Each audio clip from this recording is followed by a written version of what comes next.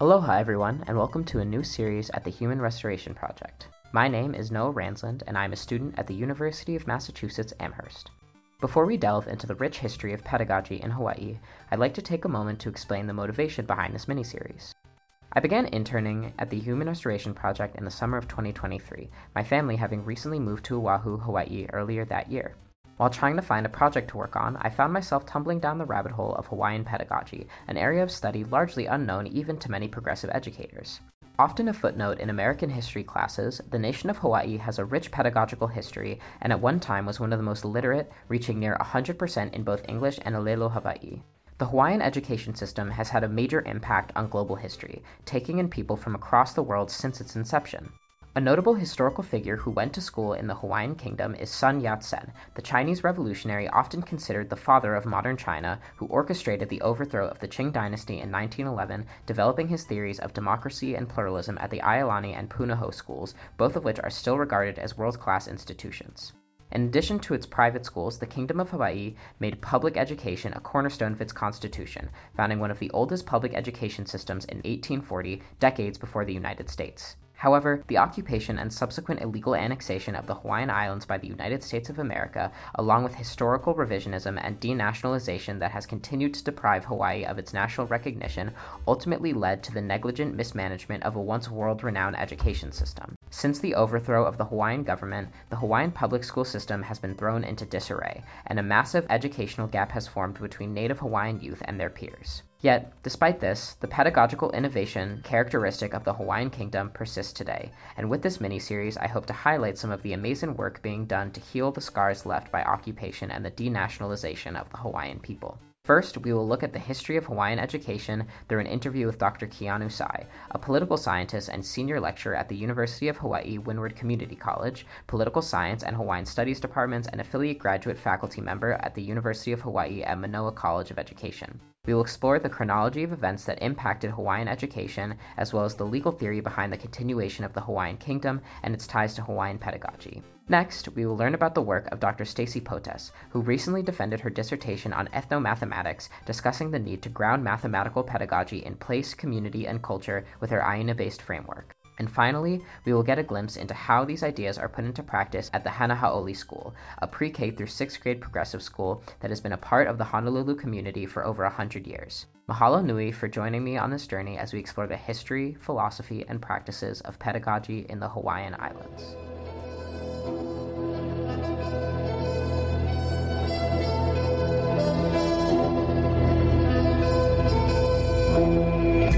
Hello, and welcome to episode 1 of a 3-part series on pedagogy in the Hawaiian Islands, where we explore history, philosophy, and progressive developments in Hawaiian pedagogy. My name is Noah Ransland, and I'm a student at the University of Massachusetts Amherst, interning at the progressive education nonprofit, the Human Restoration Project. Before we get started, I wanted to let you know that this is brought to you by our supporters, 3 of whom are Anna Wendland, Deborah Covington, and Patricia Jennings. Thank you for your ongoing support. You can learn more about the Human Restoration Project on our website or find us on Twitter, Instagram, or YouTube. Teachers and students remember people who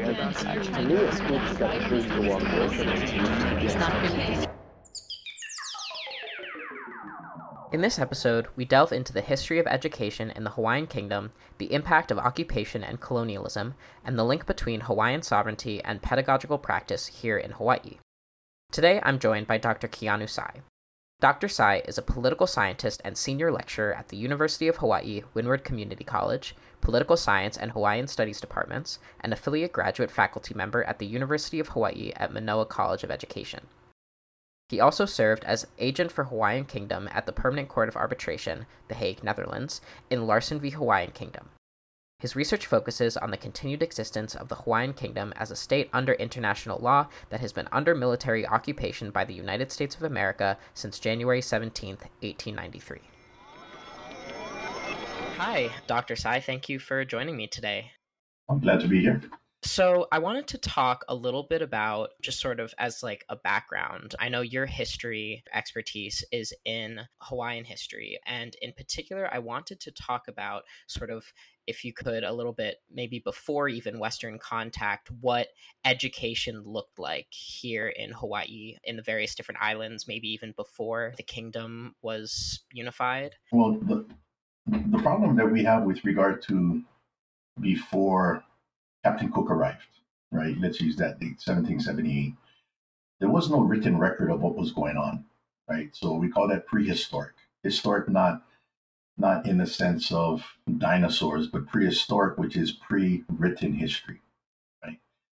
Now, once the language was reduced to writing in the 1820s, what began was gathering of stories of elderly people to put things down.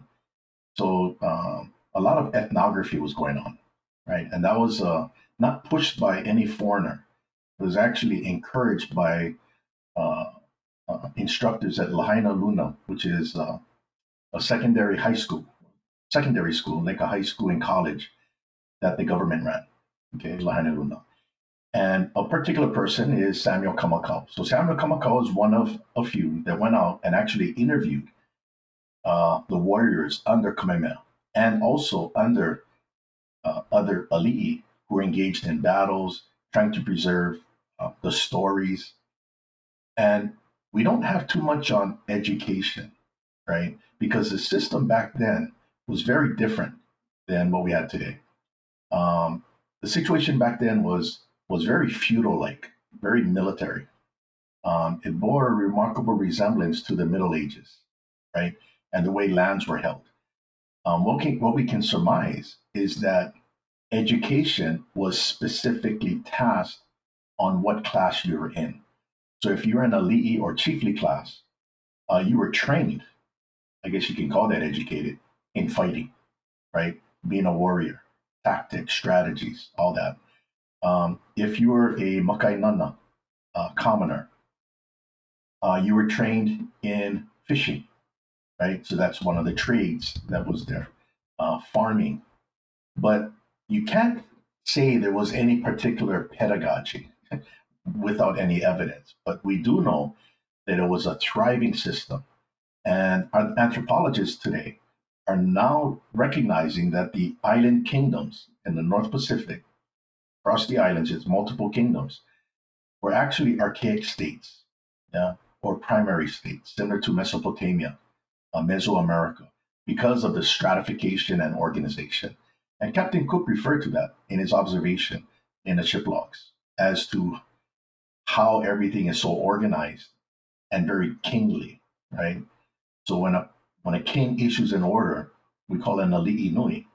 People listen. So you had this common law that was understood without a written language, and that needs more studying for sure. And so then, as the Hawaiian kingdom, unified, and as it started to be more, recognized by, the various global players at the time, how then, in the transition to a constitutional monarchy, how then did those education systems develop, and what political structures supported them, and what, Well, the philosophies one thing that supported caught them? the attention of the chiefs was what came to be known as palapala. So palapala is reading and writing, okay? And it was caught on by the chiefs. And there's a story that goes something along these lines that when Captain Cook arrived, Kamehameha was a young chief under Kalaniʻopuʻu, the king at that time in 1778. Kamehameha would become the progenitor of the Hawaiian kingdom. But back then he was a young chief. And one thing he noticed was he didn't see a lot of screaming as far as marching orders. So he would watch a lieutenant write something down on paper, and somebody runs with it across the ship. The person at the mast in the front of the ship looks at it, and he starts doing something. And he asks, "What is that?" And he said, "I gave him an order." And that shocked the chiefs because no word was spoken, right? Something so simple we take for granted. They were like, "Wait a minute." Now, the one thing about the culture of Polynesia, especially in the Northern Pacific. The elite system is very autocratic and orders are issued. So we have what is called a kauoha. And there is a niho palawa. It's a symbol that chiefs wear. It's a carving. And the carving is of a tongue. Okay? A tongue. That tongue represents the one who issues the order. So you have to speak the order. To put something on a paper and nobody says anything, that was intriguing because they were able to get something across and accomplish where they didn't have to say anything. So I think that right there, just from observation of the chiefs, not the commoners, the chiefs were like, this is something that is, it possesses what will be called, what we would say, mana, power, right? It was something unique, something different. Now, that began a chain of events that would develop into something very big: reading and writing, comprehension. So, Kamehameha in 1794, he, in an agreement between Captain Vancouver and Kamehameha and his chiefs, agreed to join the British Empire. Hawaii became a British protectorate, okay, 1794 in February. Now, being a part of the British Empire as a protectorate, not as a colony, right? Kamehameha was still able to run the country, right? But his allegiance was to King George III. So they considered themselves British subjects. Now, they knew that they needed to increment slowly British forms of governance. So that's where we get the prime minister in our history. We get governors. It's all from English forms of governance, right? But the one thing that we needed to change back then was the religion, because the religion of the chiefly system was not Protestant and it was not Christian, and it was quite brutal. In fact, there was human sacrifices for the war god. Okay, so those were just how things were, right? In these separate kingdoms throughout the islands in the North Pacific. Kamehameha I knew he needed to begin to make that change, but he wasn't able to do it because of his rank. But his wife and his son would be able to do it because they were of a higher rank and they won't cause too much disruption. So what happened after Kamehameha I died, the custom is the religion, which is very strict. It's called a kapu, right? It's lifted, and they call that noa, lifted, and everybody mourns for the king. Okay, the successor is supposed to reinstate the kapu, right? Well, what Liholiho did, which is Kamehameha II, and his mom, who was Kamehameha I's wife of a very high-ranking chiefess, they just never brought back the kapu. They left it, and now it was basically it left a vacuum, or should I say, an opening for the new religion to come from the English, because Kamehameha I asked Captain Vancouver to send British missionaries, right? So in 1820, 1 year after Kamehameha died, American missionaries showed up, right? Hawaiian Kingdom didn't ask for them. They were waiting for British missionaries. Same religion, Protestantism, but wrong country, right? So when they arrived, they heard that the kapu was never reinstated, was not reinstated. So they thought it was a blessing from God, right? But when they arrived, they weren't allowed to land because they were American. And this was on the heels of the War of 1812. So they were looking at the Americans, hey, you could be an extension of the United States coming to take over. So they were very hesitant to allow them to land, even though you had some Native Hawaiians with them who came with them from the East Coast, right? So what ends up happening is John Young, one of the advisors to Kamehameha I. He's a bit elderly, right? But he was British, and he was advising Kamehameha I on British governance and everything, and British tactics in fighting, all these things. So what ends up happening is John Young goes on board the ship, and he explains to everyone the problem. He says, right religion, wrong nationality. that's why you're not allowed to land. But he was able to convince the chiefs and Kamehameha II at that time, who was the son of Kamehameha I, allow them 1 year license to land so they can watch them. And that license was extended 3 additional times for a total of 4.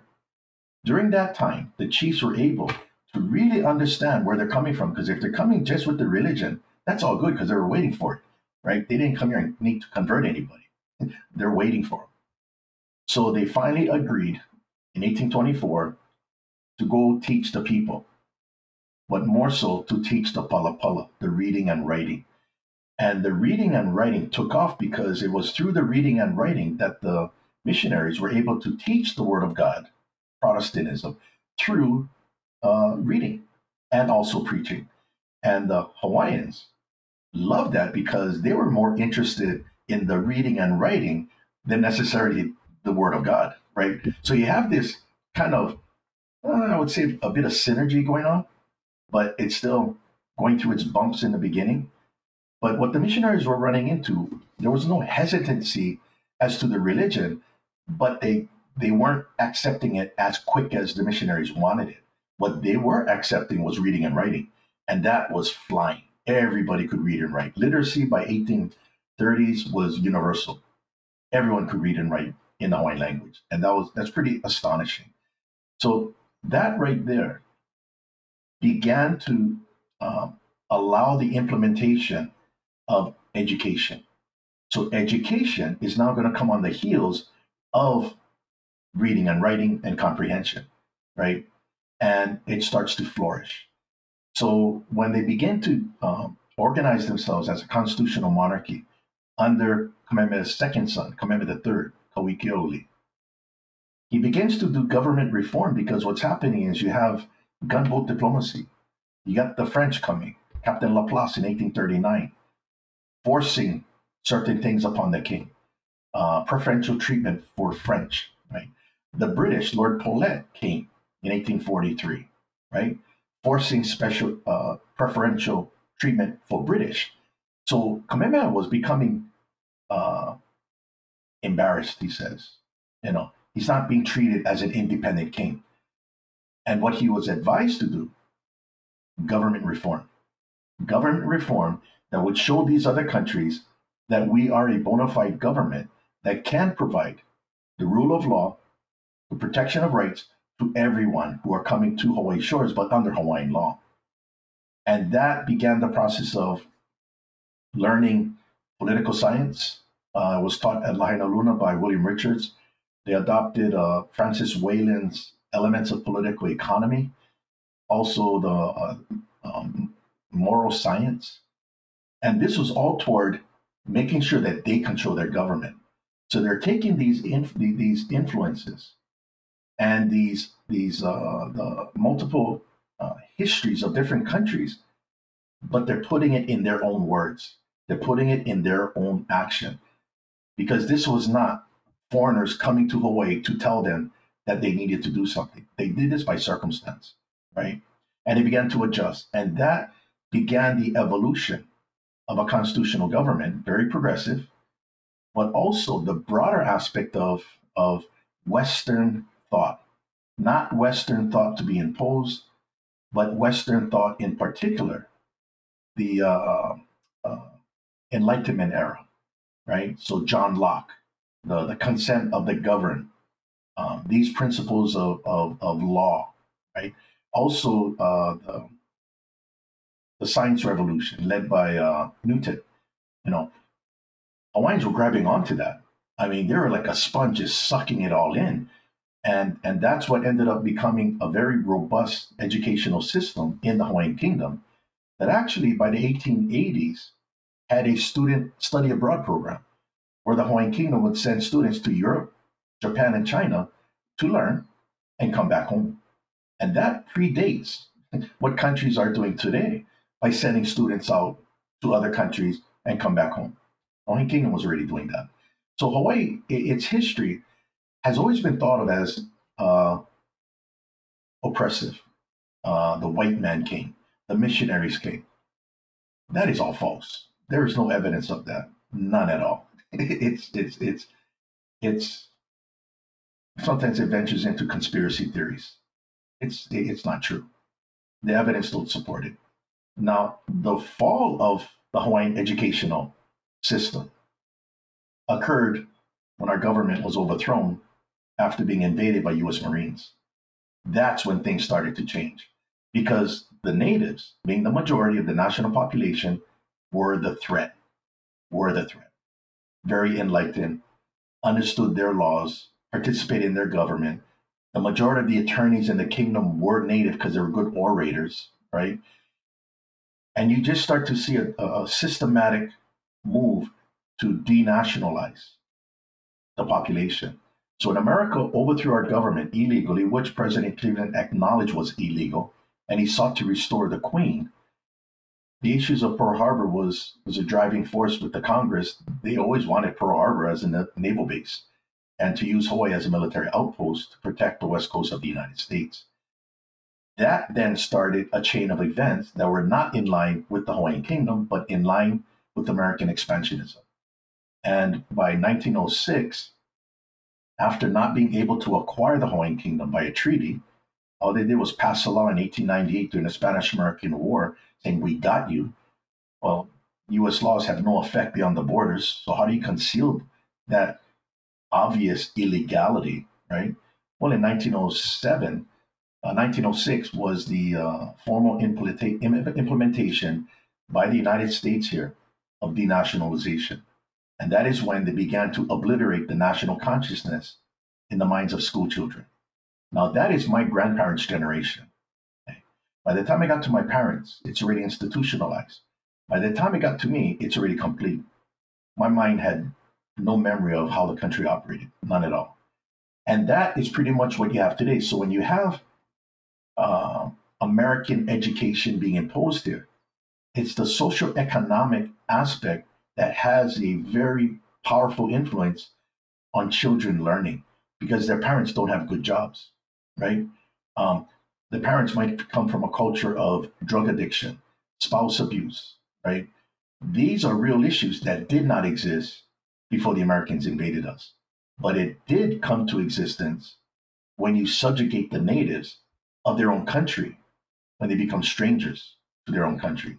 And it just becomes a matter of survival. So when you look at education and pedagogy today, that is reacting to the consequence of the takeover, not really looking at how the Hawaiian Kingdom operated through its pedagogy that was very successful in ensuring that the country's education is key and important because the Hawaiian Kingdom understood that was the future of the country.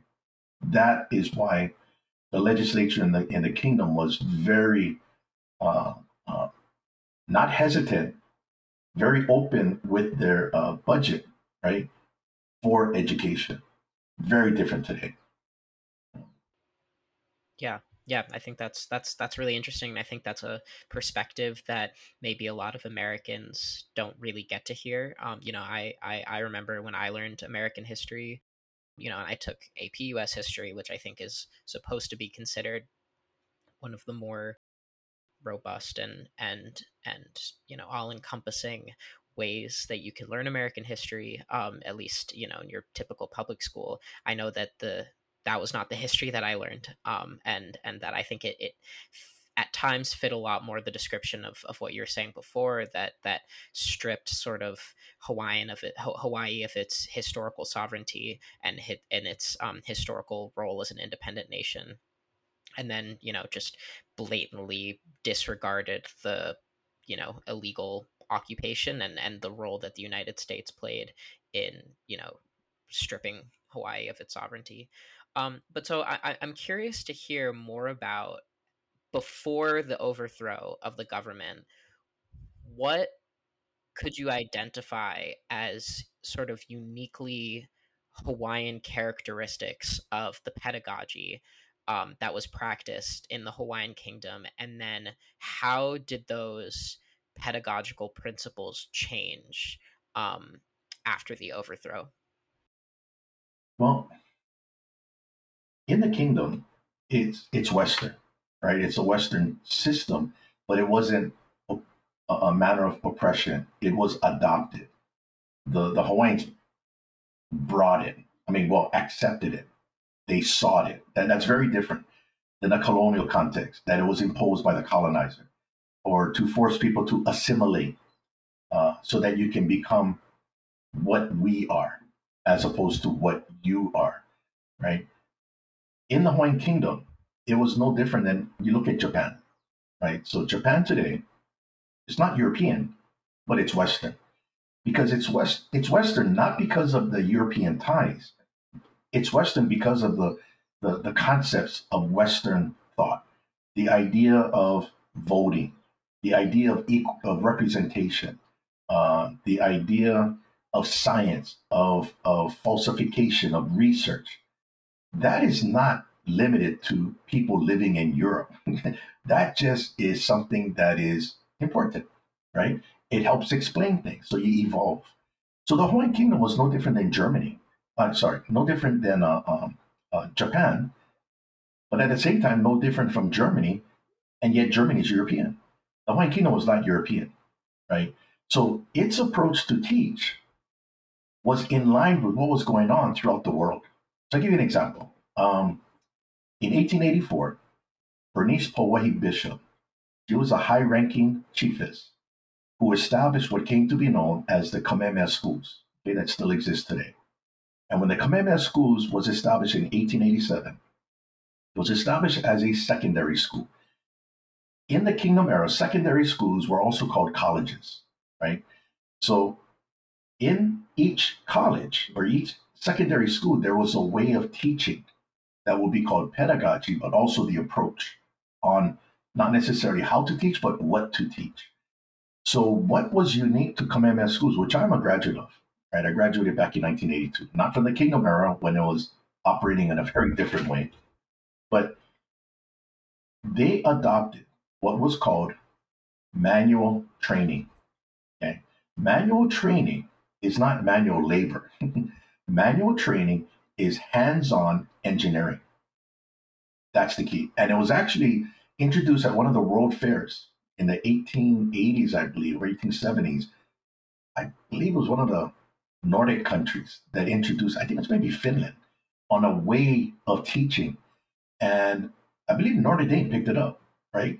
And you actually had uh, teaching manual training, which was engineering, but hands-on, wood, carpentry, these kind of things. So you start to uh, apply that. Kamehameha schools adopted that form of teaching, manual training. Now, after the overthrow, majority of the trustees, actually, yeah, well, the majority of the trustees of the Kamehameha schools were all the insurgents. They changed it. Kamehameha schools later came to be known for manual labor and not manual training. And that they started to train people who went to Kamehameha schools for the workforce, to be police officers, to join the army, join the navy. It did not adhere to manual training as it did before 1893. So that's an example of a type of pedagogy that was applied to a native Hawaiian uh, uh, secondary school, because it was uh, limited only to native Hawaiians. Preference was for native Hawaiians to attend that school. That was according to the Bernice Pauahi. So that's one example. Um, Other places like Lahaina Luna, if you take a look at, I sent you the 1882 annual exams. That's a reflection of what was being taught, right? And they would use pedagogy that would be used in, let's say, Yale, Harvard, right? And Hawaiians were excelling, so they weren't falling behind like how you have it today. But Lahaina Luna secondary school, I mean, they went from geometry, algebra, trigonometry, calculus every 4 years. Every one in those classes required math, not it was an elective. Plus, you had world history, you had political economy, you had constitutional um, classes on how the constitution of the country operated, the Hawaiian Kingdom. So very different. So the way they operated back then was education was a part of a country, and the future of that country called the Hawaiian Kingdom was dependent upon good education. And that's what was reflected in the school system before 1893. Yeah, I that's really interesting, and I think it speaks to a lot of the reasons why today, Hawaii is falling so far behind in education. The element of subjugation, which sort of, from what I understand, really permeates Hawaiian political structures now, as a state in the United States. I think you see what you're saying a lot. You walk around and you see the schools, and I think it's hard not to see exactly what you're saying. So I'm curious how you personally would characterize now the relationship that Hawaii has to the United States, and what you feel needs to change, both sort of at a larger level, but sort of honing in on the education system. What changes you think really need to happen? Okay, so what we see today is consequential to what occurred in the past, and incidental, because the Hawaiian that exists today in this society is not the same Hawaiian that existed previous to 1893 and the overthrow. They're two different societies, two different ways of thinking. And it goes back to the illegality of the American presence here. And that's important. So when I say that Hawaii is an occupied state, that it is not a part of the United States, that's not a political statement. That's a statement of fact. And a statement of fact that history can confirm. And the way it can confirm it is to understand Hawaii's position in the world at that time with regard to international law. So back in the 19th century, the Hawaiian Kingdom was only one of 44 independent states, which includes the United States. Only 44 independent states existed at that time. Today, the United Nations has 193 members who are independent states. A lot of them came about through decolonization, right? But the Hawaiian Kingdom was an original independent state. It was never a colony of another country, let alone the United States. Under international law and those rules that apply to those countries, 44 countries, as it would apply to the 193 or so today, is that when a military invasion overthrows a government of a country, that doesn't equate to an overthrow of the country. It's just the government, right? So under international rules, there's a separation between the country, which is a state, and its government. International law, called international humanitarian law, the laws of war, require and obligate that the invader who overthrows the government must provisionally be that government to maintain public order. So they have to administer the laws of the occupied state, not impose their own laws. Okay? So when the government of Japan was overthrown in 1945, General MacArthur became a military governor over a government that was formerly Japanese to continue to administer Japanese law until you get a treaty. And that happened in 1952, which is when the occupation of Japan ended, 1952. The same thing applied to Germany, right? Because Germany's government, the Nazi government, was annihilated, Germany, like Japan, didn't lose any sovereignty. They just didn't have control of their sovereignty because the government was overthrown. And that's important. So, what we had in the case of the Hawaiian Kingdom, they overthrew our government with the purpose of securing Pearl Harbor as a military outpost, a naval base. Today, Hawaii houses 118 military sites. It is headquarters for the Indo-Pacific Combatant Command. That's where we are today. Now, how did we get to that point? Well, the United States was unable to acquire a treaty from the Hawaiian Kingdom after they overthrew the government. So in 1898, during the Spanish-American War, the United States Congress, based on this military necessity, as they argue, we need to take Hawaii in order to fight the Spanish. So they passed a joint resolution in 1898 purporting to annex a foreign country. Now, the United States could no more pass a law in Congress annexing Canada, right, than they could annex the Hawaiian Kingdom by passing a law. Period. It's limited to their territory. Now, what ends up happening is when the United States now takes over the government of the Hawaiian Kingdom that was being held by insurgents that they installed, they start to implement that plan of denationalization.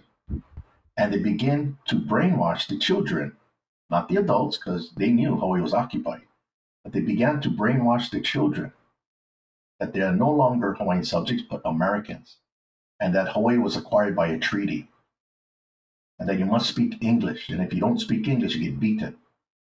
Okay. That right there is a war crime.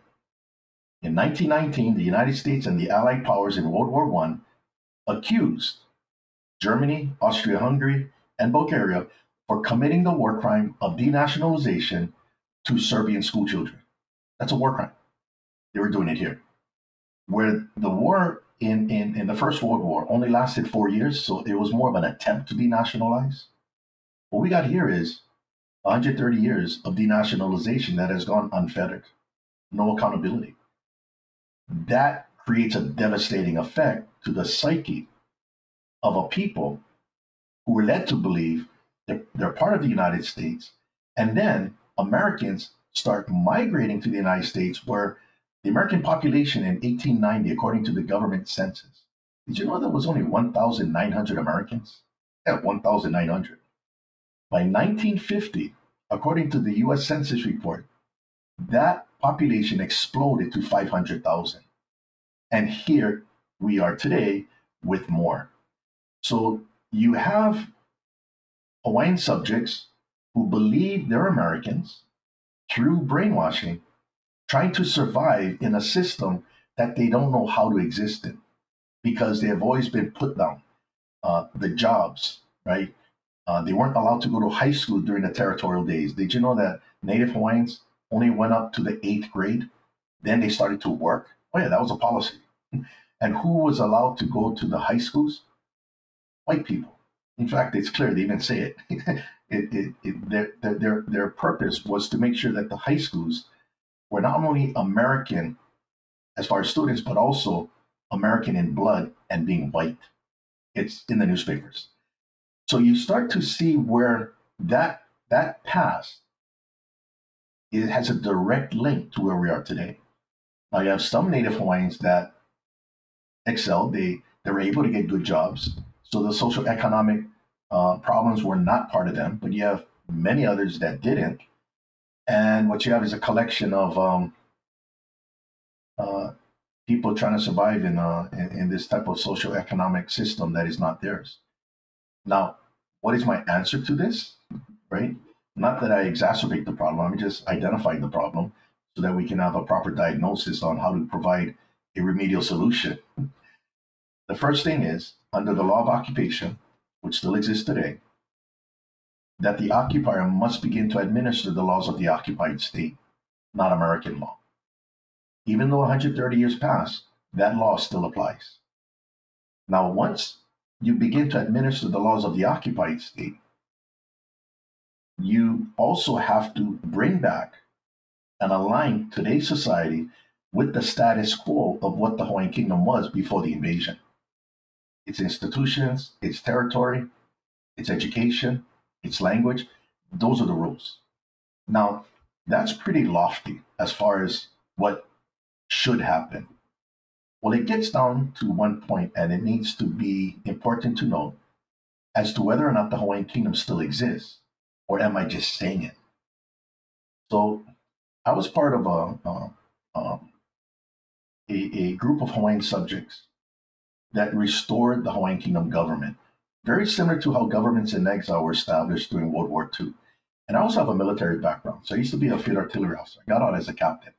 So I have a lot of experience from the military side.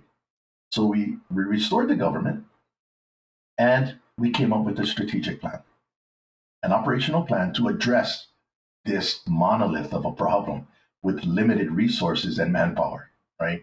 So we came up with 3 phases of a strategic plan. First phase, we need verification that the Hawaiian Kingdom continues to exist as a state, which is an international law country. Once we get verification by some reputable body, which at that time we didn't know where, but we needed to get it. Once we get verification, then we move to phase two, exposure. Expose the Hawaiian state politically, economically, through education, legally, and basically just get everybody uncomfortable because everything you thought was is gone. All your property you think you own in the Hawaiian Kingdom, in the Hawaiian Islands, you don't have title. Every title stopped in 1893. Who's the notary public, right? The rules were not abided by. Contracts, right? Uh, Barack Obama. People say Barack Obama, the birthers, yeah, they were right for all the wrong reasons because he was born here and he was born outside of American territory. He was born in the Hawaiian Kingdom. So he's an American by parentage from his mom, but he's not natural born. That's an example of how you get things hot because when people start to feel uncomfortable is when it's real, right? So that's phase two. And that is going to lead to war crimes. That is going to lead to criminal culpability where now it's individuals got to think about what they're doing and not, oh, I'm standing behind the United States and they're going to protect me. No, no. You can get hit with a war crime and there's no statute of limitation. In fact, Germany prosecuted a 97-year-old secretary for Nazi war crimes from a concentration camp. That shows you there's no statute of limitation. So it kind of plays on you. Now, all that would not be able to take place unless we get past phase one. Verification the Hawaiian Kingdom still exists as an independent state. So what occurred in 1999, there was an arbitration case. Lance Larson, a Hawaiian subject, who went through an unfair trial because he was trying to claim he had rights as a Hawaiian subject and that these laws of the state of Hawaii are illegal, he was eventually incarcerated. His attorney alleged that the Council of Regency, the restored government, was liable for not protecting him because we're allowing American laws to be imposed. That was their argument.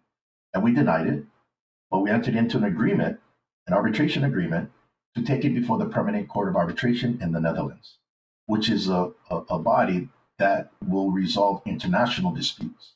It's not a domestic dispute.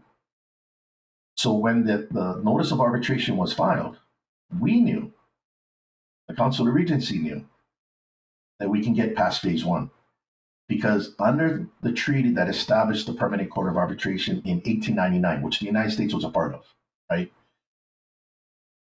They provide that any contracting state to that treaty will help maintain the Permanent Court of Arbitration. So if they have any dispute, they can use the facilities at no cost. But Article 47 of the treaty allows non-contracting states to have access to the institution to resolve an international dispute, but they have to pay at cost, right? So today you have 123 members, contracting states of the Permanent Court of Arbitration. You have 193 members of the United Nations. That means the balance of the 122 members of the UN are non-contracting states, but they can still have access to the Permanent Court of Arbitration at cost, right? The others, no cost.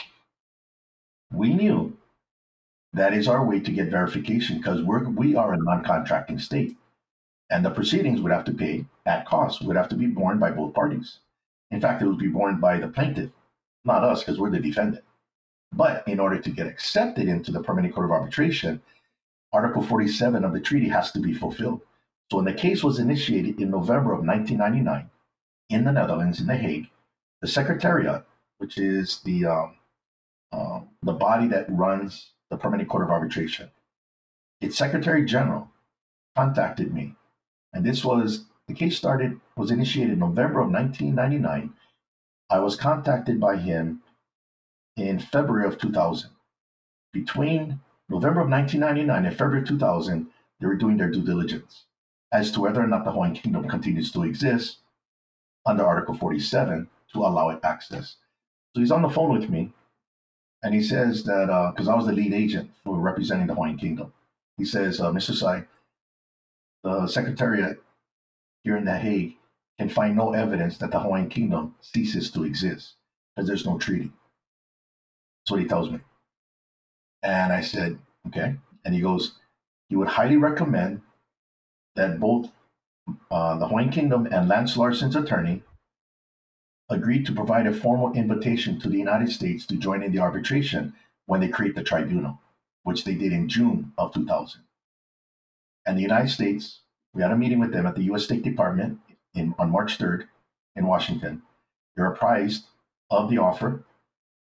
And 2 weeks later, we get word that they denied the invitation, but they never contested the Hawaiian Kingdom's existence or the tribunal being formed. All they asked is permission from the Council of Regency and Lance Larson's counsel if the United States can have access to all records and pleadings of the case. For us, regarding our phase one, we got it. During our oral hearing in the Netherlands in December of 2000, we had oral hearings there. We're going to use that oral hearing to begin exposure of the Hawaiian Kingdom on that bully pulpit. And we're going to make sure it's in the transcripts. And once we finished that, we were contacted by an ambassador from Rwanda who was at the court because at the International Court of Justice, which is housed in the same Peace Palace, they're in the same building, right?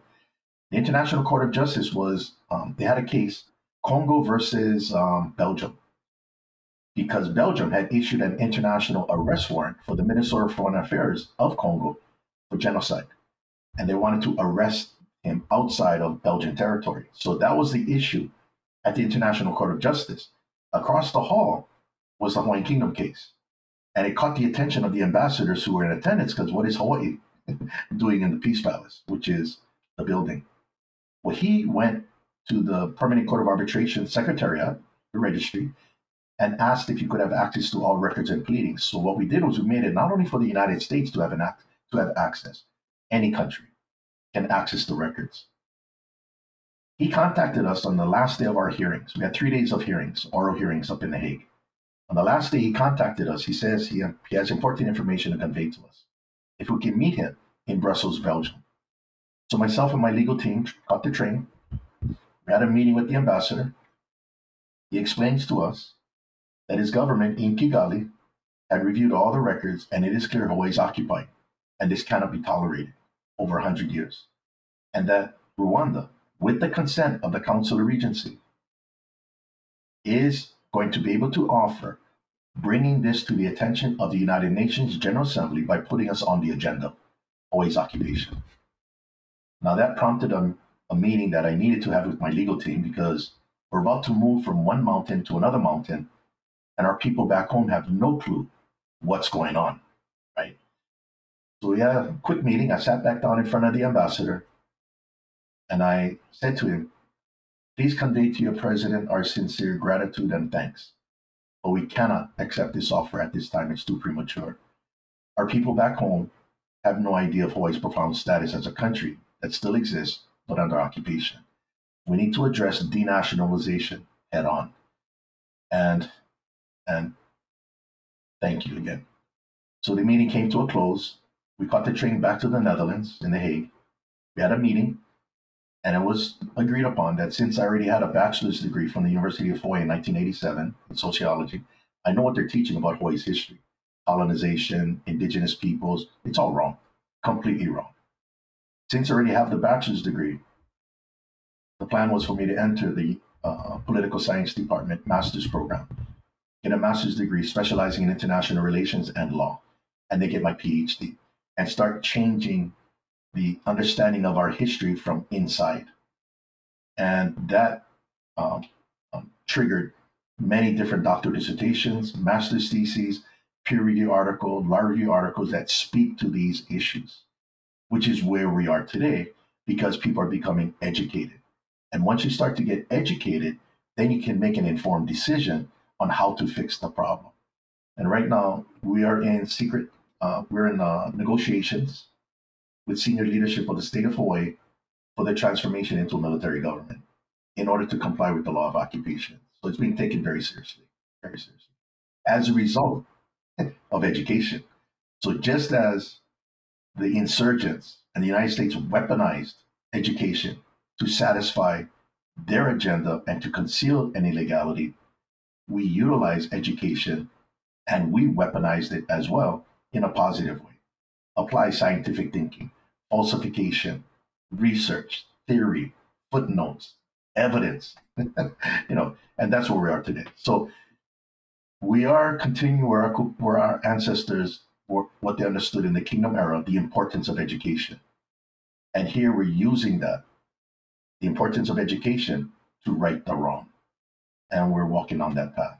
We don't need to wage warfare. I like to call what we wage is lawfare, and education base is the key. Yeah. Yeah, it's interesting. It really seems like today, just as education, learning about Hawaiian history and Hawaiian culture and the full scope of what Hawaii as a, kingdom and as a community of people has done was essential in the recognition of the Hawaiian kingdom. So it is now in reclaiming that status as a, sovereign independent nation. To shift gears a little bit, I wanted to ask you about. So I've been reading recently a lot about sort of indigenous Hawaiian progressive pedagogy, and the sort of core elements of that. And you sort of touched on a little bit one of the things that's discussed a lot, the sort of hands-on learning. I've spent some time at the Hana Hau'oli School. I don't know if you're familiar, but it's a school that is it's constructed around sort of the ideas of progressive era education. And so I'm interested in whether you feel that this indigenous Hawaiian pedagogy that focuses on Hawaiian cultural practices as a center point for education, in particular, that sort of, hands-on approach. Other elements include sort of the notion of place-based pedagogy, the element of ohana or family in, the education and pedagogical philosophy. I'm curious whether you feel that sort of new progressive movement that's forming is a continuation of what's come before, or whether you feel that it's something entirely new that's coming up as a reaction to the century plus of occupation. Well, it comes with a lot of baggage as far as the approach. Okay. And inherent in this pedagogy is colonization, the rights of indigenous peoples, uh, the state itself that tribal nations exist within and are trying to take control through self determination in controlling their form of education. Okay. Now, the problem with that is it's counterproductive to our situation, because the word or the term indigenous peoples plural refers to nations. The definition is that indigenous peoples are tribal nations that exist within a state not of their own making. So the Navajo Nation, the Choctaw, the Maori Nation of New Zealand, Aotearoa, right? They are tribal nations that exist within a metropolitan state not of their making. Now, in the case of Tonga and Samoa, which are members of the United Nations, they're not indigenous. They're not an indigenous people because they created their state, right? There are no tribal nations in Tonga. There are no tribal nations in Samoa. Samoa and Tonga was made up of their people who evolved to a point of making a state of their own.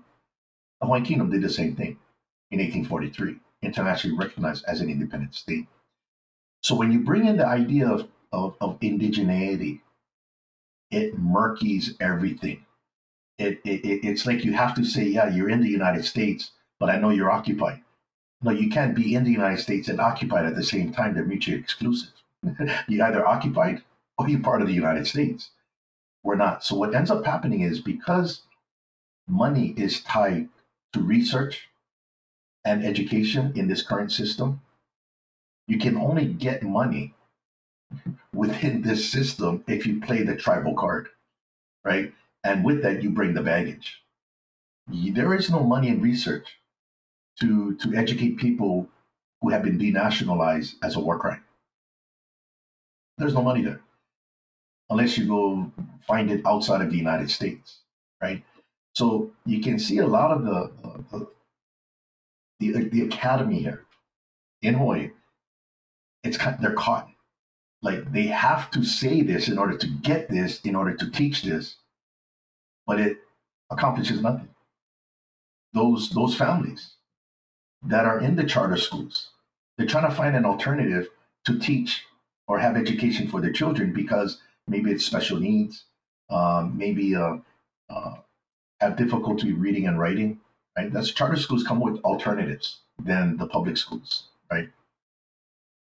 Well, because they have those problems at this age is indicative that the family has a problem socioeconomically in how to even survive in these islands under this current system, which prompts them to leave the island and go to America because of the cost of living here. So these attributes of the American occupation puts everybody in a bind where it's survival, right? Now, if you talk about hands-on, well, hands-on is what manual training was at Kamehameha schools in 1887, and it wasn't from America. That's from a Nordic country that America adopted some of the colleges like Notre Dame.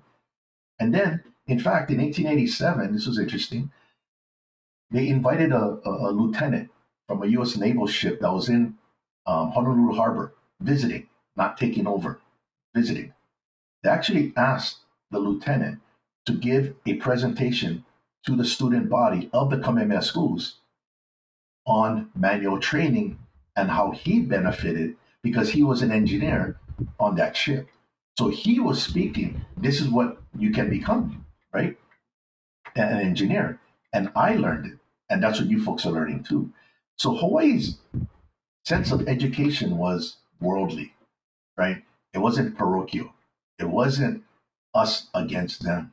Now, another thing that the Hawaiian indigeneity movement has, which is problematic, becomes a big problem, is that the academics of today probably began, I would say, mid-1980s. It didn't exist before that.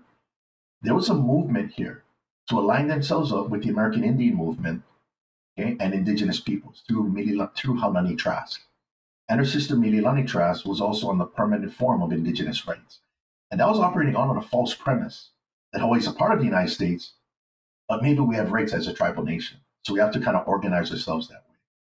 So what they ended up doing, I don't know whether it was intentional or not, they began to manufacture the story that the American missionaries were the colonizers of the United States. And when they came to the Hawaiian Kingdom, they controlled everything. They created the government to benefit them. They created the constitutional system. They created the land system. Complete fabricated. And it's already been rebuked, right? So when they start teaching in the charter schools, it's infused with the Hawaiian Kingdom was foreign. The foreigners controlled it, not us. The chiefs were aligned with the foreigners. The Makainana, the commoners, we were the one abused. It's all made up, completely made up. And that is what the university is going through right now because research has already rebuked all of that. And research done by Native Hawaiians themselves. So it's not an issue of ideology. It's called get your facts straight and apply the right theory. That's all it is. So you might say everybody's trying to explain a football game using baseball rules and getting angry because things don't make sense. You have to explain a football game using football rules. And that's called the law of occupation. Now everything makes sense. And that's the difference. And then sort of as a last question, I want you to sort of tell me what you imagine Hawaii could look like, what it could be, and from an educational perspective, but just sort of generally what you want to see. So there's a Hawaiian concept, and it places importance on the past, right? So the word in Hawaiian for future is kava mahope. And so va is a short term for manava or time. So kava mahope is literally the time of the past. Okay, mahope is a directional. So when you tell a Hawaiian, look to the future, they turn to the past, right? Now in that past are all the stories that happened from 1 minute ago to 100 years ago to 500 years ago. And these stories is what we call mo'olelo. Okay? Each story is important because you capitalize on successes and you learn from mistakes. Once you process that film of the past, you will naturally have what is called, and we say in Hawaiian, ike. You have foresight. Now you see something you didn't see before. And from what you now see, you have an informed decision in what you got to do. Okay, so that's a concept. Another way of saying it is the practical value of history is that it's a film of the past run through the projector of today onto the screen of tomorrow. That film never changes, but your projector has to get updated. Once you update the projector, you see something bigger. What we have to be, and according to what the rules are with the law of occupation especially, the whole thing about the law of occupation, its purpose is to maintain the status quo of the occupied state before the invasion and before the occupation. That's a standard. So you cannot deviate from the creating or changing the institutions, the people, the territory, and so forth, right? Well, what we have to do is we have to go back to what we were. Okay, that's important. So we have to align everything up to what we were before the invasion and then bring it up to date with the development of new ideas, new issues that have to be addressed by the legislature. But we can now have a starting point. So we have to go back to what we were, not what I think we should be. That's too futuristic in the nonsensical way, because that's hypothetical, right? That's in a vacuum saying something like that. But if I can go, Kamehameha Schools was manual training. We have a starting point. Let's look at Kamehameha Schools today. You got to align. You got to bring that back, right? And how do you do that? Well, that's where people got to get creative. In the Army, we call that necessity. And necessity is the mother of all inventions. But as long as there's a baseline, that's why it's important. We need to know our past before we look into the future, because the future is merely a product of our past. And I've seen that operate in how we've been implementing our strategic plan. That past that we brought out has created huge changes, major changes. And at no point have I ever said, this is what I think we should do in the future.